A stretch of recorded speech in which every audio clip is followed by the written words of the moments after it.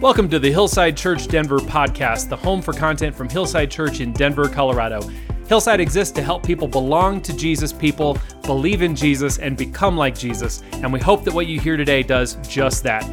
Go to hillsidedenver.org for more information about this community of Jesus followers. And if you're in the Denver area, we would love to welcome you in one Sunday morning. But for now, on to the pod. I want to give a little bit of an introduction into this series. As we have been going through this year, we've been talking about practices of the Christian faith. We just finished a series talking about Sabbath and how God calls us to rest. And now we're entering the final series of this whole year about gathering as God's people, the practice of gathering as God's people. And today, we're starting way back in the book of Leviticus, not Exodus. We're starting way back in the book of Leviticus and talking about the feasts of God. Now, as we talk about gathering for the coming weeks, I'm really looking forward to this relaunch as Hillside. I'm looking forward to all of the things that I think are on the horizon, the stuff that the leadership's planning that you may not even know about, things that will change a little bit, but also things that will stay the same. And one of the things that I've said it over and over again since I started as the pastor of this church back in 2018. One of the things that brought my family here was the welcome and the friendliness and the kindness of this community. And I will tell you that for those of you who have been here for a long period of time, when people come and they stick to this community, it is because of generally the kindness and the welcome of the people who are here. As I've talked with all of the people who have joined us, and honestly, as I look around the room, there are so many who are new in the past 2 to 3 years. As I look around, as I've talked to people who have stuck, it's generally been because of the kindness and community and the Christ-centeredness of our church and of our community. And that is something that is bedrock to who we are.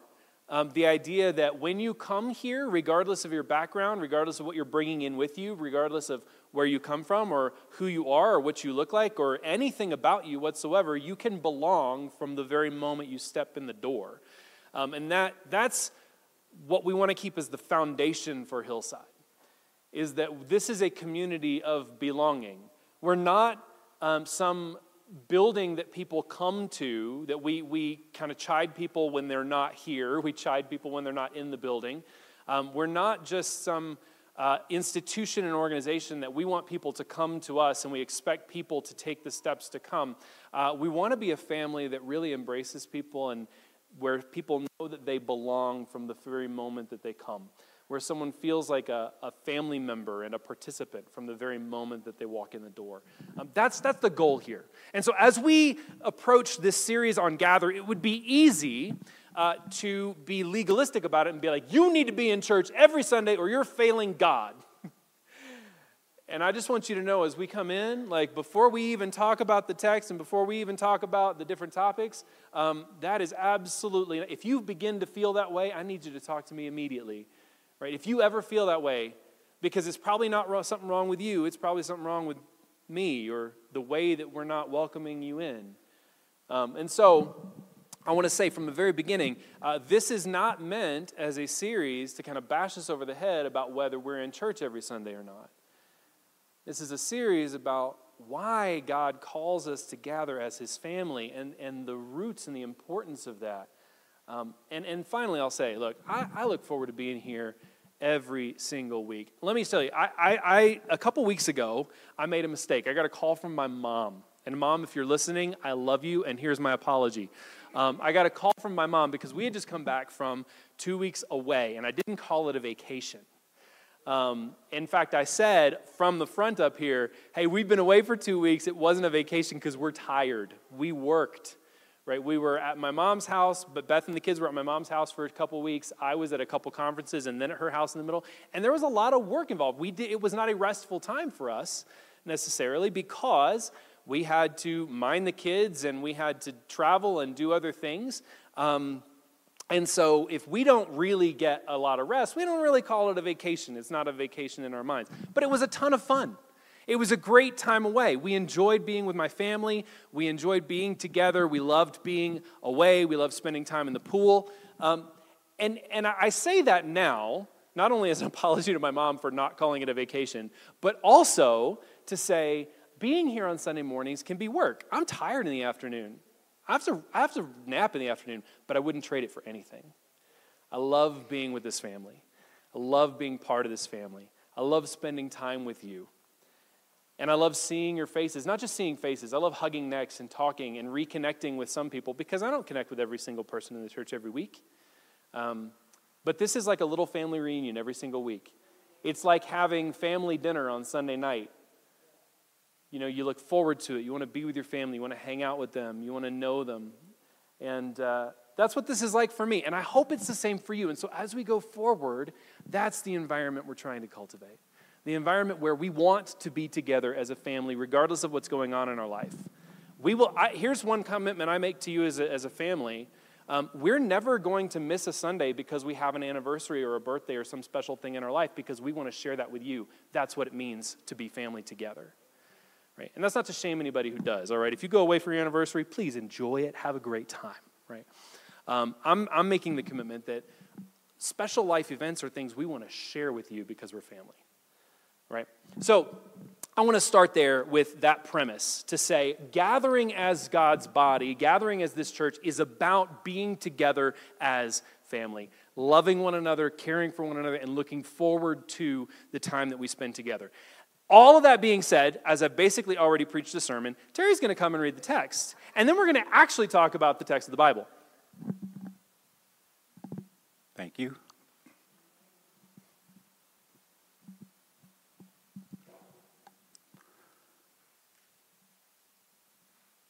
The Lord spoke to Moses, "Speak to the Israelites and tell them, these are my appointed times, the times of the Lord that you will proclaim as sacred assemblies. Work may be done for 6 days, but on the seventh day there is to be a Sabbath of complete rest, a sacred assembly. You are not to do any work. It is a Sabbath to the Lord wherever you live. These are the Lord's appointed times, the sacred assemblies you are to proclaim at their appointed times." The word of the Lord. Thanks be to God. Thank you, Terry. All right, so that was just a snippet of the beginning of Leviticus chapter 23, but we're actually going to cover the entire chapter today. So hunker down. I hope you brought a snack. We're going to cover all of Leviticus 23, and we're actually going to do it fairly quickly, in a fairly cursory way. As I said before, when we gather together as the church, we are gathering as God's people. We are gathering as God's family. We're gathering as a people who are bound together by Jesus, by our common faith. And this goes way back to the very beginning of the people of God. It goes way back to the very beginning when God called out a people for himself. So here's what's happened. Here's where we are in Leviticus. Anybody ever read Leviticus straight through? All right, and anybody ever made it through? And it's a slog, man. It's hard. It's hard to stay awake through some of it as it's going through like the rituals and the rules. It's easier to read the numbers, but not by much. Okay, Leviticus can be really hard, especially for Christians, especially for people who are not like anchored and rooted in this culture and time and place. So here's what's going on in Leviticus. When Leviticus is being written, when it's being delivered to the people of God, they're wandering in the wilderness. So God had called a people for himself. He called a guy named Abraham, and then Abram's son Isaac, and then Isaac's son Jacob, and then Jacob's 12 sons ended up going into Egypt. And they stayed in Egypt because there was a famine back at their home, and Egypt had grain, thanks to Joseph, one of Jacob's sons, who became like right-hand guy to the Pharaoh and said, hey, there's a famine coming. We better store up all the grain. And so Egypt had all these people coming to it to get food because there was a famine in the land. And so Joseph's 11 brothers come down, and they bring their father down to Egypt, and they all just kind of settle in Egypt with Joseph as the right-hand guy. And for a long time, they live there, and they're kind of honored. The people of Egypt remember Joseph, and they honor Joseph's family and the children of Israel, who was Joseph's dad, Jacob. And Then after a while, some pharaohs, some leaders of Egypt come in who don't remember Joseph. They don't remember what Joseph did for Egypt and what Joseph's family did for Egypt. And so they begin to oppress the children of Israel. And they end up enslaving the children of Israel to work for the Egyptians. And for 400 years, the children of Israel are enslaved in the land of Egypt until God raises up Moses, another person in Pharaoh's household. Joseph got to be a person in Pharaoh's household. And then later down the line, Moses is this Hebrew kid who was born at a really, really terrible time, gets floated down a river in a basket, gets adopted by Pharaoh's daughter, raised up in Pharaoh's house, and becomes kind of a royal himself. Later, he learns he's a Hebrew, he learns that he's a Jew, and so he goes to his people. And he lives among his people for some time, and then God calls Moses to free the children of Israel from Egypt. And so Moses does that. Moses and his brother and sister. We always forget about Aaron and Miriam. Aaron and Miriam are like super important to the story of the Exodus. Moses is not the only guy. In fact, Miriam is a prophetess. She's like speaking on behalf of God. She's tops. Like, Miriam's amazing. If you ever want to read something incredible, go read Miriam's song in Exodus, the song that she sings over God's people as they're being led out of Egypt. It's incredible. So Moses and his brother and sister, they lead the people of God out of Egypt. And they cross the Red Sea, and they're in the land of Sinai at first, the mountain where God meets them. And then they got to wander up to the land that God had promised them, the promised land. Only they disobey God, and God says, look, this whole generation has to die out before you guys can go into the promised land.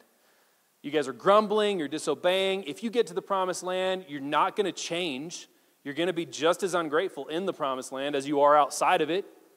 And so this whole generation's got to die out before you're allowed to go in. So for 40 years, they wander in the wilderness, waiting to go into the promised land. And during that time, God is speaking to them.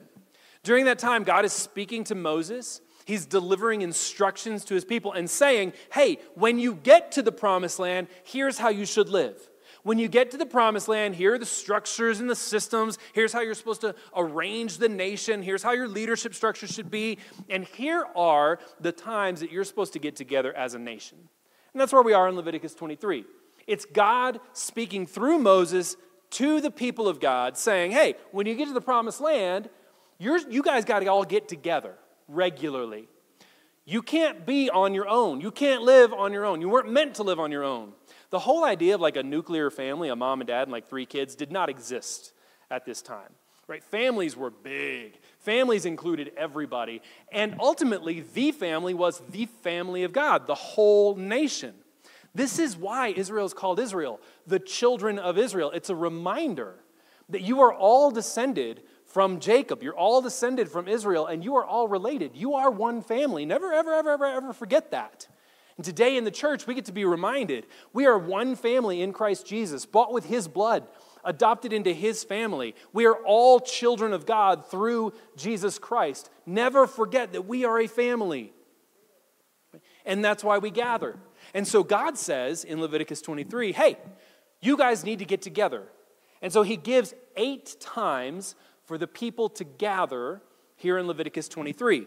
The first we've been talking about for weeks. The first is on the Sabbath. The people of God are to gather on the Sabbath day.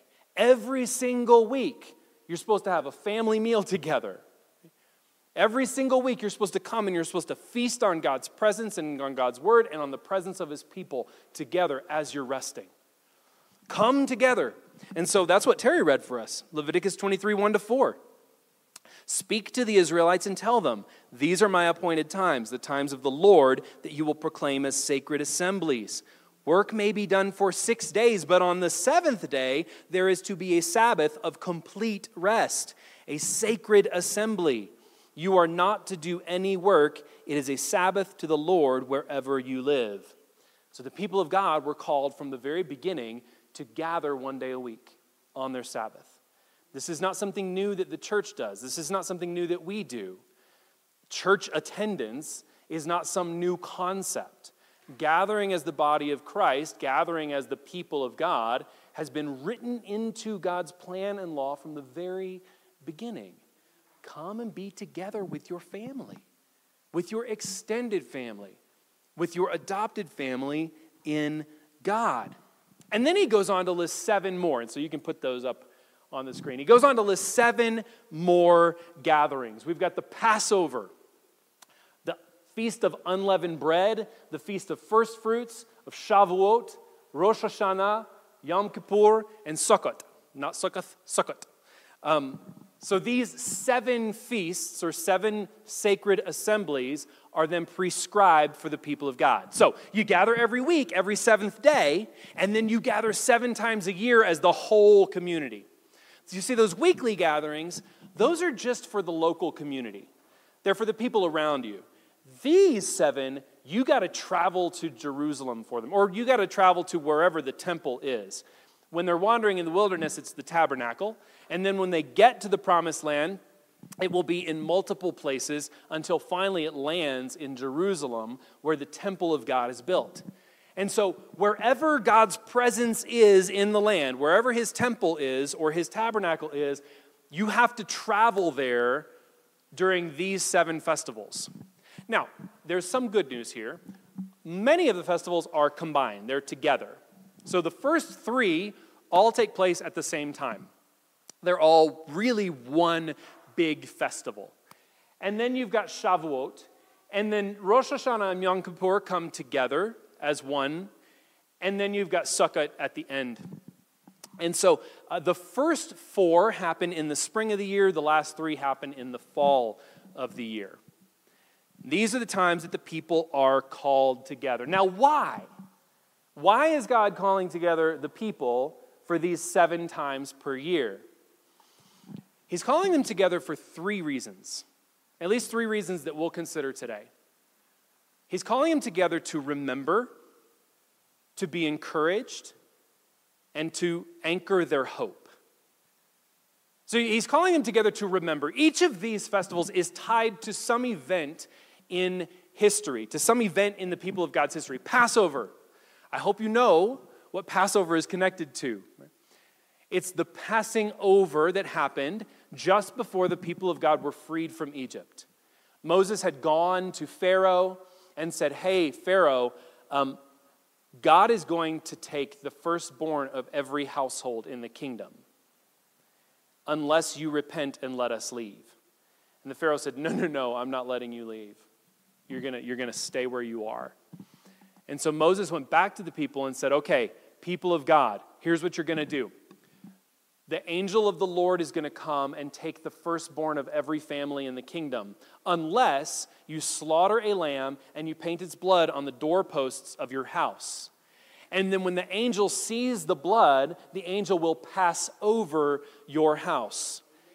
And that night, your whole family will gather and eat the entire lamb that you sacrificed for its blood. That's the Passover. And he said at that time, I want you to be ready, because the moment that this plague is over, the moment that the firstborn have died, Pharaoh's going to let us go.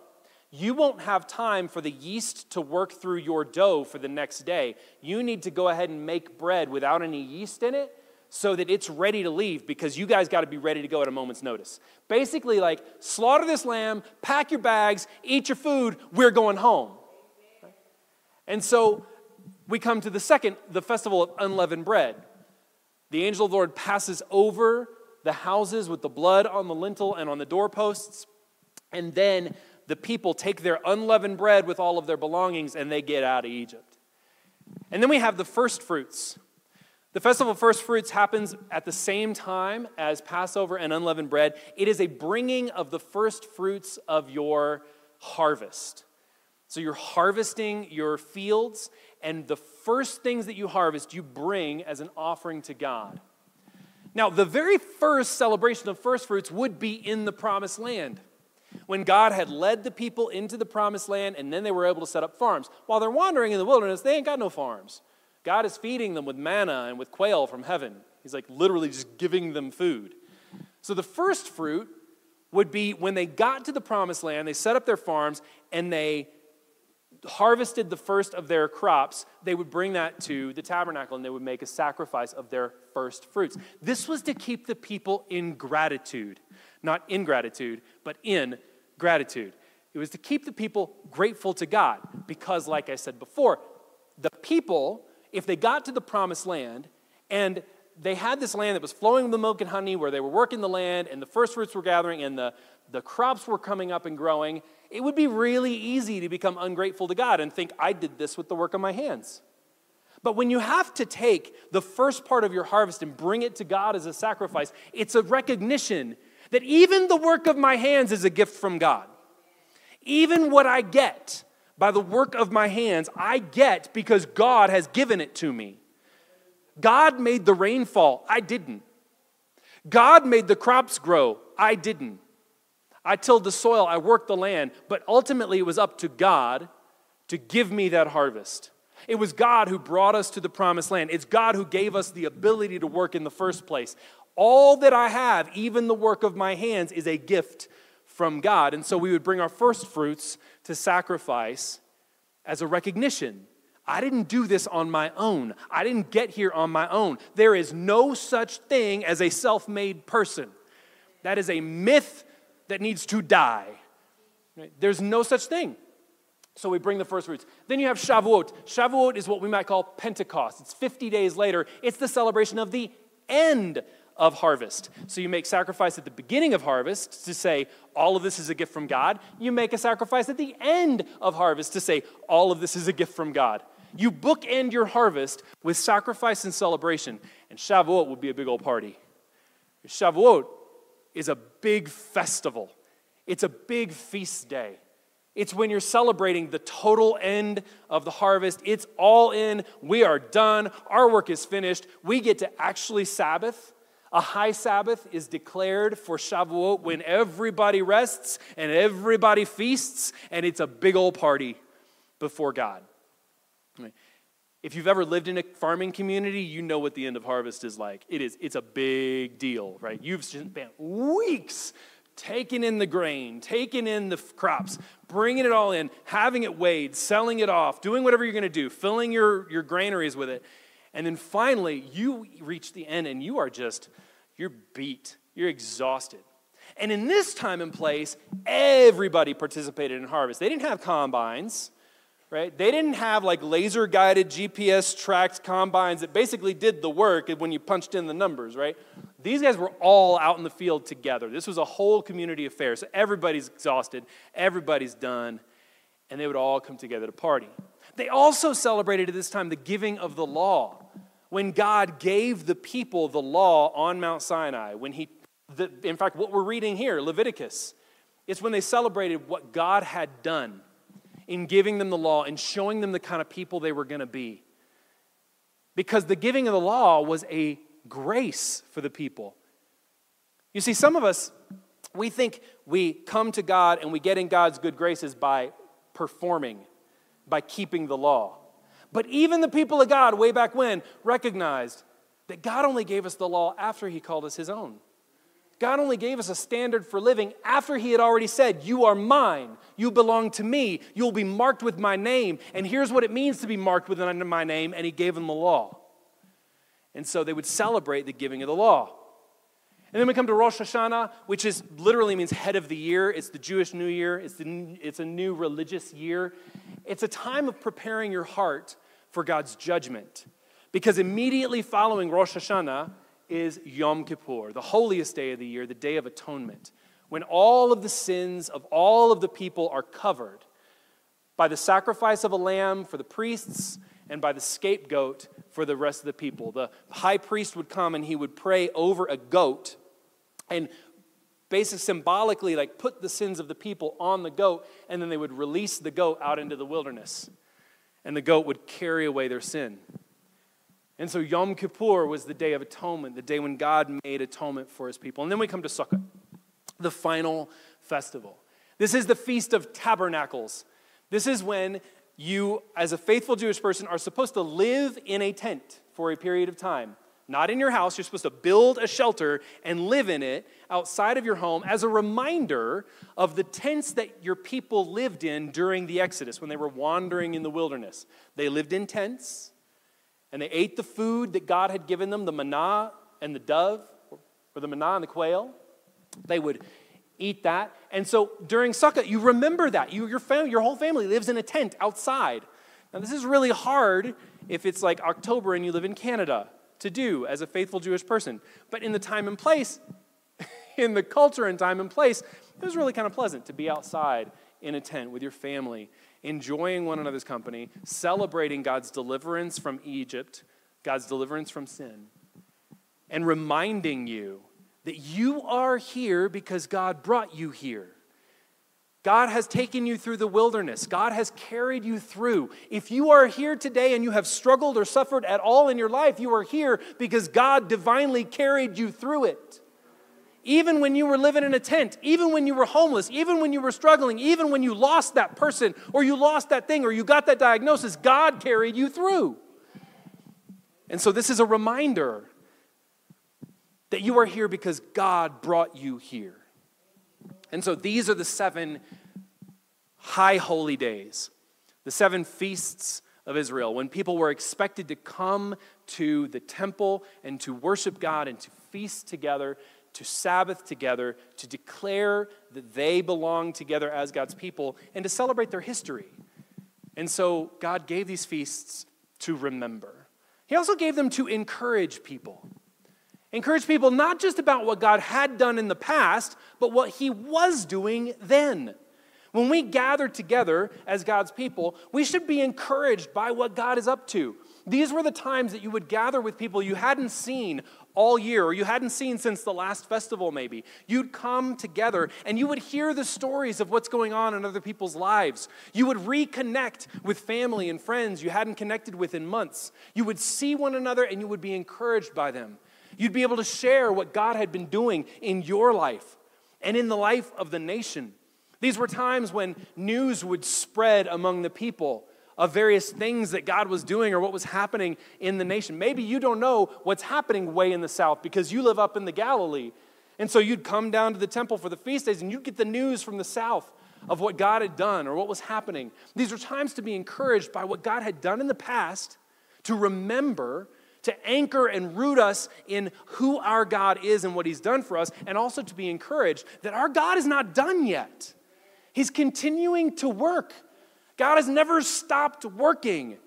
He's still at work among his people. And when we gather here as God's people, we gather to be encouraged, to share the stories of what God is doing. Maybe you're in a spiritually dry season. Maybe you haven't experienced the presence of God very much. Maybe you're not seeing or feeling God's work in your life. And you get to come here and you get to hear that, hey, God's at work still. He hasn't stopped. Maybe I'm in a dry space. But man, look at the rain God is giving that other person right now. And to be encouraged by it. To know that God is still at work in the world and he can be at work in your life too. And so we come together to share the stories of what God has done and what God is doing, and to be further rooted and anchored in the presence and power of our God who's adopted us, who called us out of Egypt and has made us his people. And finally, these 7 feasts are given for the hope of the people, to anchor them in hope. It's not just about remembering what God did way in the distant past. It's not just about being encouraged about what God is doing now. It's to look forward to what God will do.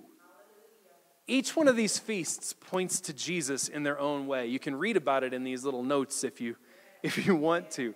But each one of these feasts points us to Jesus. So as Christians, we look at the feasts and we are reminded of Christ. We're reminded of Jesus. But as we look at the feast and we're reminded of Jesus, we're also reminded of what Jesus will do, of what he has done in his life and death and resurrection and reign, what he's currently doing in the lives of one another, and what Jesus has promised us that he will do.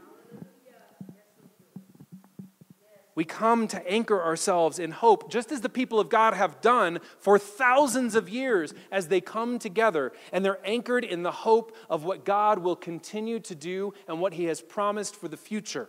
There would come a day when the people of God gathering for these high holy days would not have a temple to go to.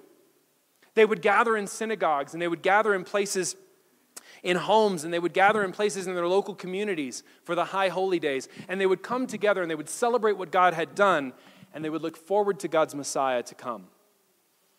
And they would tell the stories of God's promises of deliverance that were coming, as the people of God were under the thumb of Babylon, and then of Persia, and then of Rome eventually, as the people of God were in exile out of their holy land.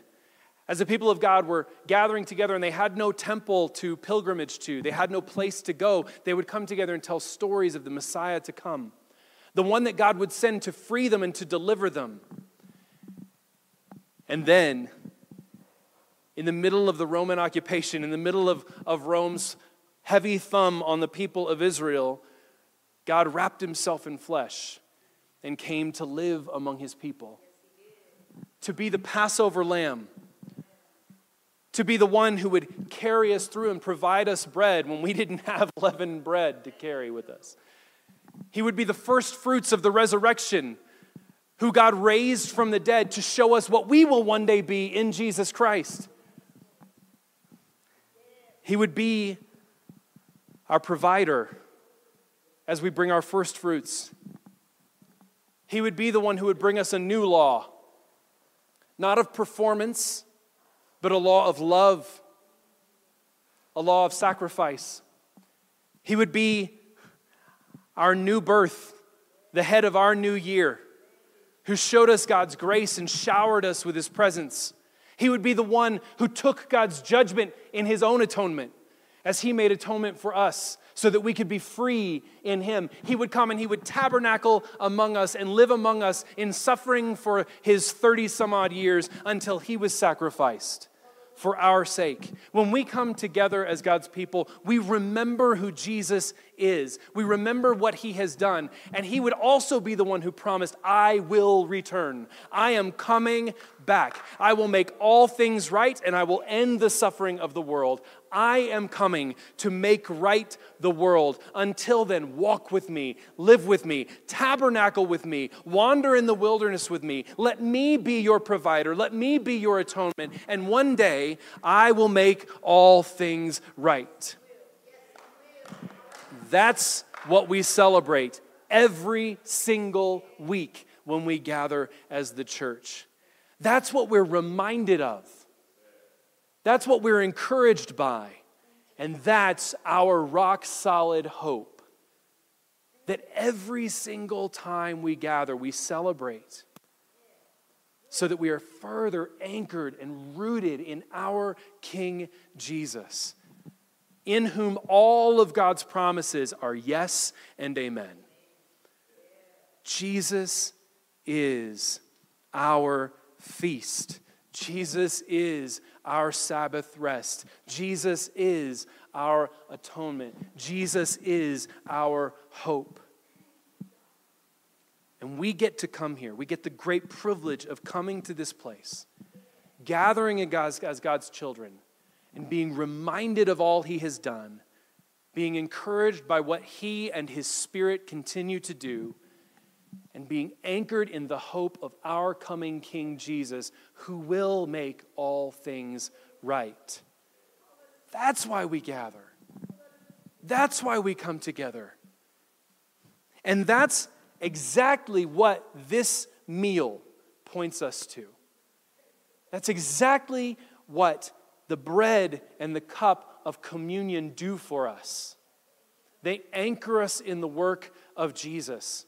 Assure us of God's continuing work in our hearts as He roots out our sin, and points us to the blessed hope of Jesus as we do this until He comes again.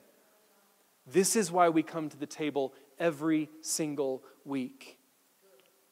Because in this one activity, in this one blessed sacrament, are fulfilled all the promises of God for us, past, present, and future.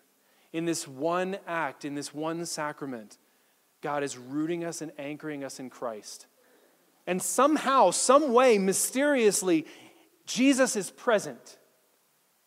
Not that the bread becomes his literal body and not that the juice or wine becomes his literal blood. But also not that it's just a symbol. When we come to this sacrament, when we come to the table and partake of the body and blood of Jesus, we believe that he is truly present in it. That when we take these things into ourselves, we take into ourselves the sacrifice of Jesus and the promise of his return. When we take these things into ourselves, the Holy Spirit is at work in us, refining us and making us more like Jesus. When we come to this blessed sacrament, we come as people remembering Jesus, encouraged by his continuing work in us, and anchored in the hope of his return. And this is why it will always be the height of what we do as Christ's body that draws us together in his blood as his family. And so, I'm going to invite you to come forward and partake of the body and blood of Jesus. Here, we make two lines in the center and we come forward. You'll be served the bread, you'll be served the cup. If you'd prefer, there are pre-filled cups at the table on the back. You can grab one of those. And if today you're not a follower of Jesus and you opt not to participate, we invite you to consider Jesus. Consider what he has done for you in his life and death and sacrifice, his resurrection and his reign as king. We invite you to consider what he is doing in the life of the people, of the followers of Jesus that you know. What you have observed and seen him doing in the life of his people. We invite you to consider the hope of Jesus. As he has promised, he will come again and make all things right, end the suffering of this world, and bring his perfect kingdom forever. We invite you to consider Jesus today